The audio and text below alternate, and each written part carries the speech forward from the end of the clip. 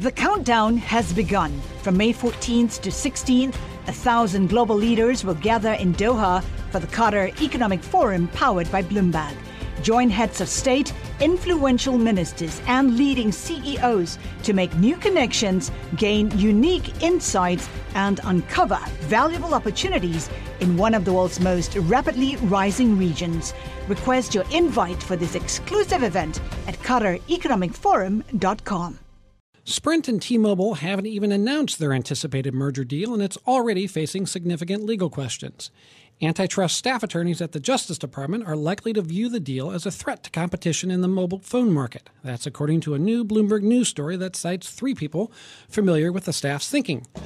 With us to talk through the regulatory prospects of a Sprint T-Mobile acquisition, if it indeed comes to pass, is Jennifer Rie. She is a senior litigation analyst for Bloomberg Intelligence and a regular welcome guest here on Bloomberg Law. Jen, thanks for joining us.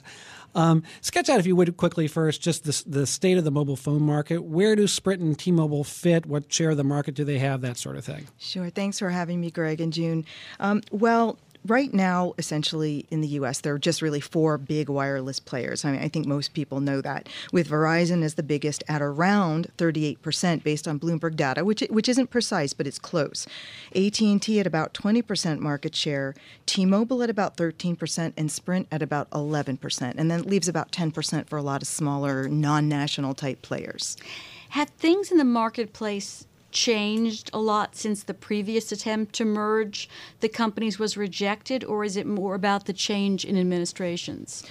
You know, I think things have changed, but a lot of things have also stayed the same about what was problematic in the past. Some of those factors will remain problematic today. And of course, the administration is changing too, and there's been a lot of speculation about that. And I think historically, Republican administrations do tend to be easier on deals than Democratic ones, but not in an extreme manner, really only on the fringe, just sort of the slightest bit. There isn't really a big difference in the evaluation that the antitrust regulators will go through to determine whether a deal might be harmful to a market is the same, no matter what political party you come from. So as you laid it out, Sprint and T-Mobile are a distant 3rd and 4th in the market, and I think one can anticipate if they go forward with this, they will argue that we will be a stronger competitor to Verizon and AT&T. Is that an argument that you see as having the potential to have some legs to it? Greg, I think it's one of the best arguments they have. I think it's a good argument, and I think it's likely a good argument for them to go in with. And if they have any chance at all, it's probably based on something like that. I think the problem here is that it's an uphill climb. They walk in, with the odds against them because as a threshold matter, the agencies will ask, the DOJ will ask, what is the concentration in the market? And that's just a matter of math. And they take those market shares, they square them, and they sum the squares. And they look at the difference before the merger and after the merger. And if those numbers exceed that change, that difference exceeds 200, which it does here, in a market that is deemed to be highly concentrated, which this is, automatically they consider that as a threshold matter to be a deal likely to cause harm to the market. So once the staff attorneys make their decision, and we assume that they're going to, let's assume that they're going to decide against it, what happens then as far as the new antitrust chief? What do we know about him and his opinions about things like this?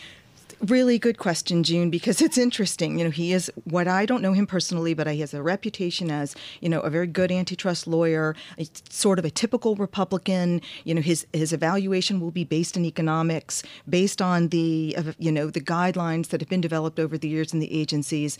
Not somebody who's going to be, too crazy or creative with these things. He has said in the past that, and this was several years ago, and things were a little different, that he did see that the AT&T T-Mobile tie-up would be a problem, but maybe, perhaps, a Sprint T-Mobile tie-up would be more palatable.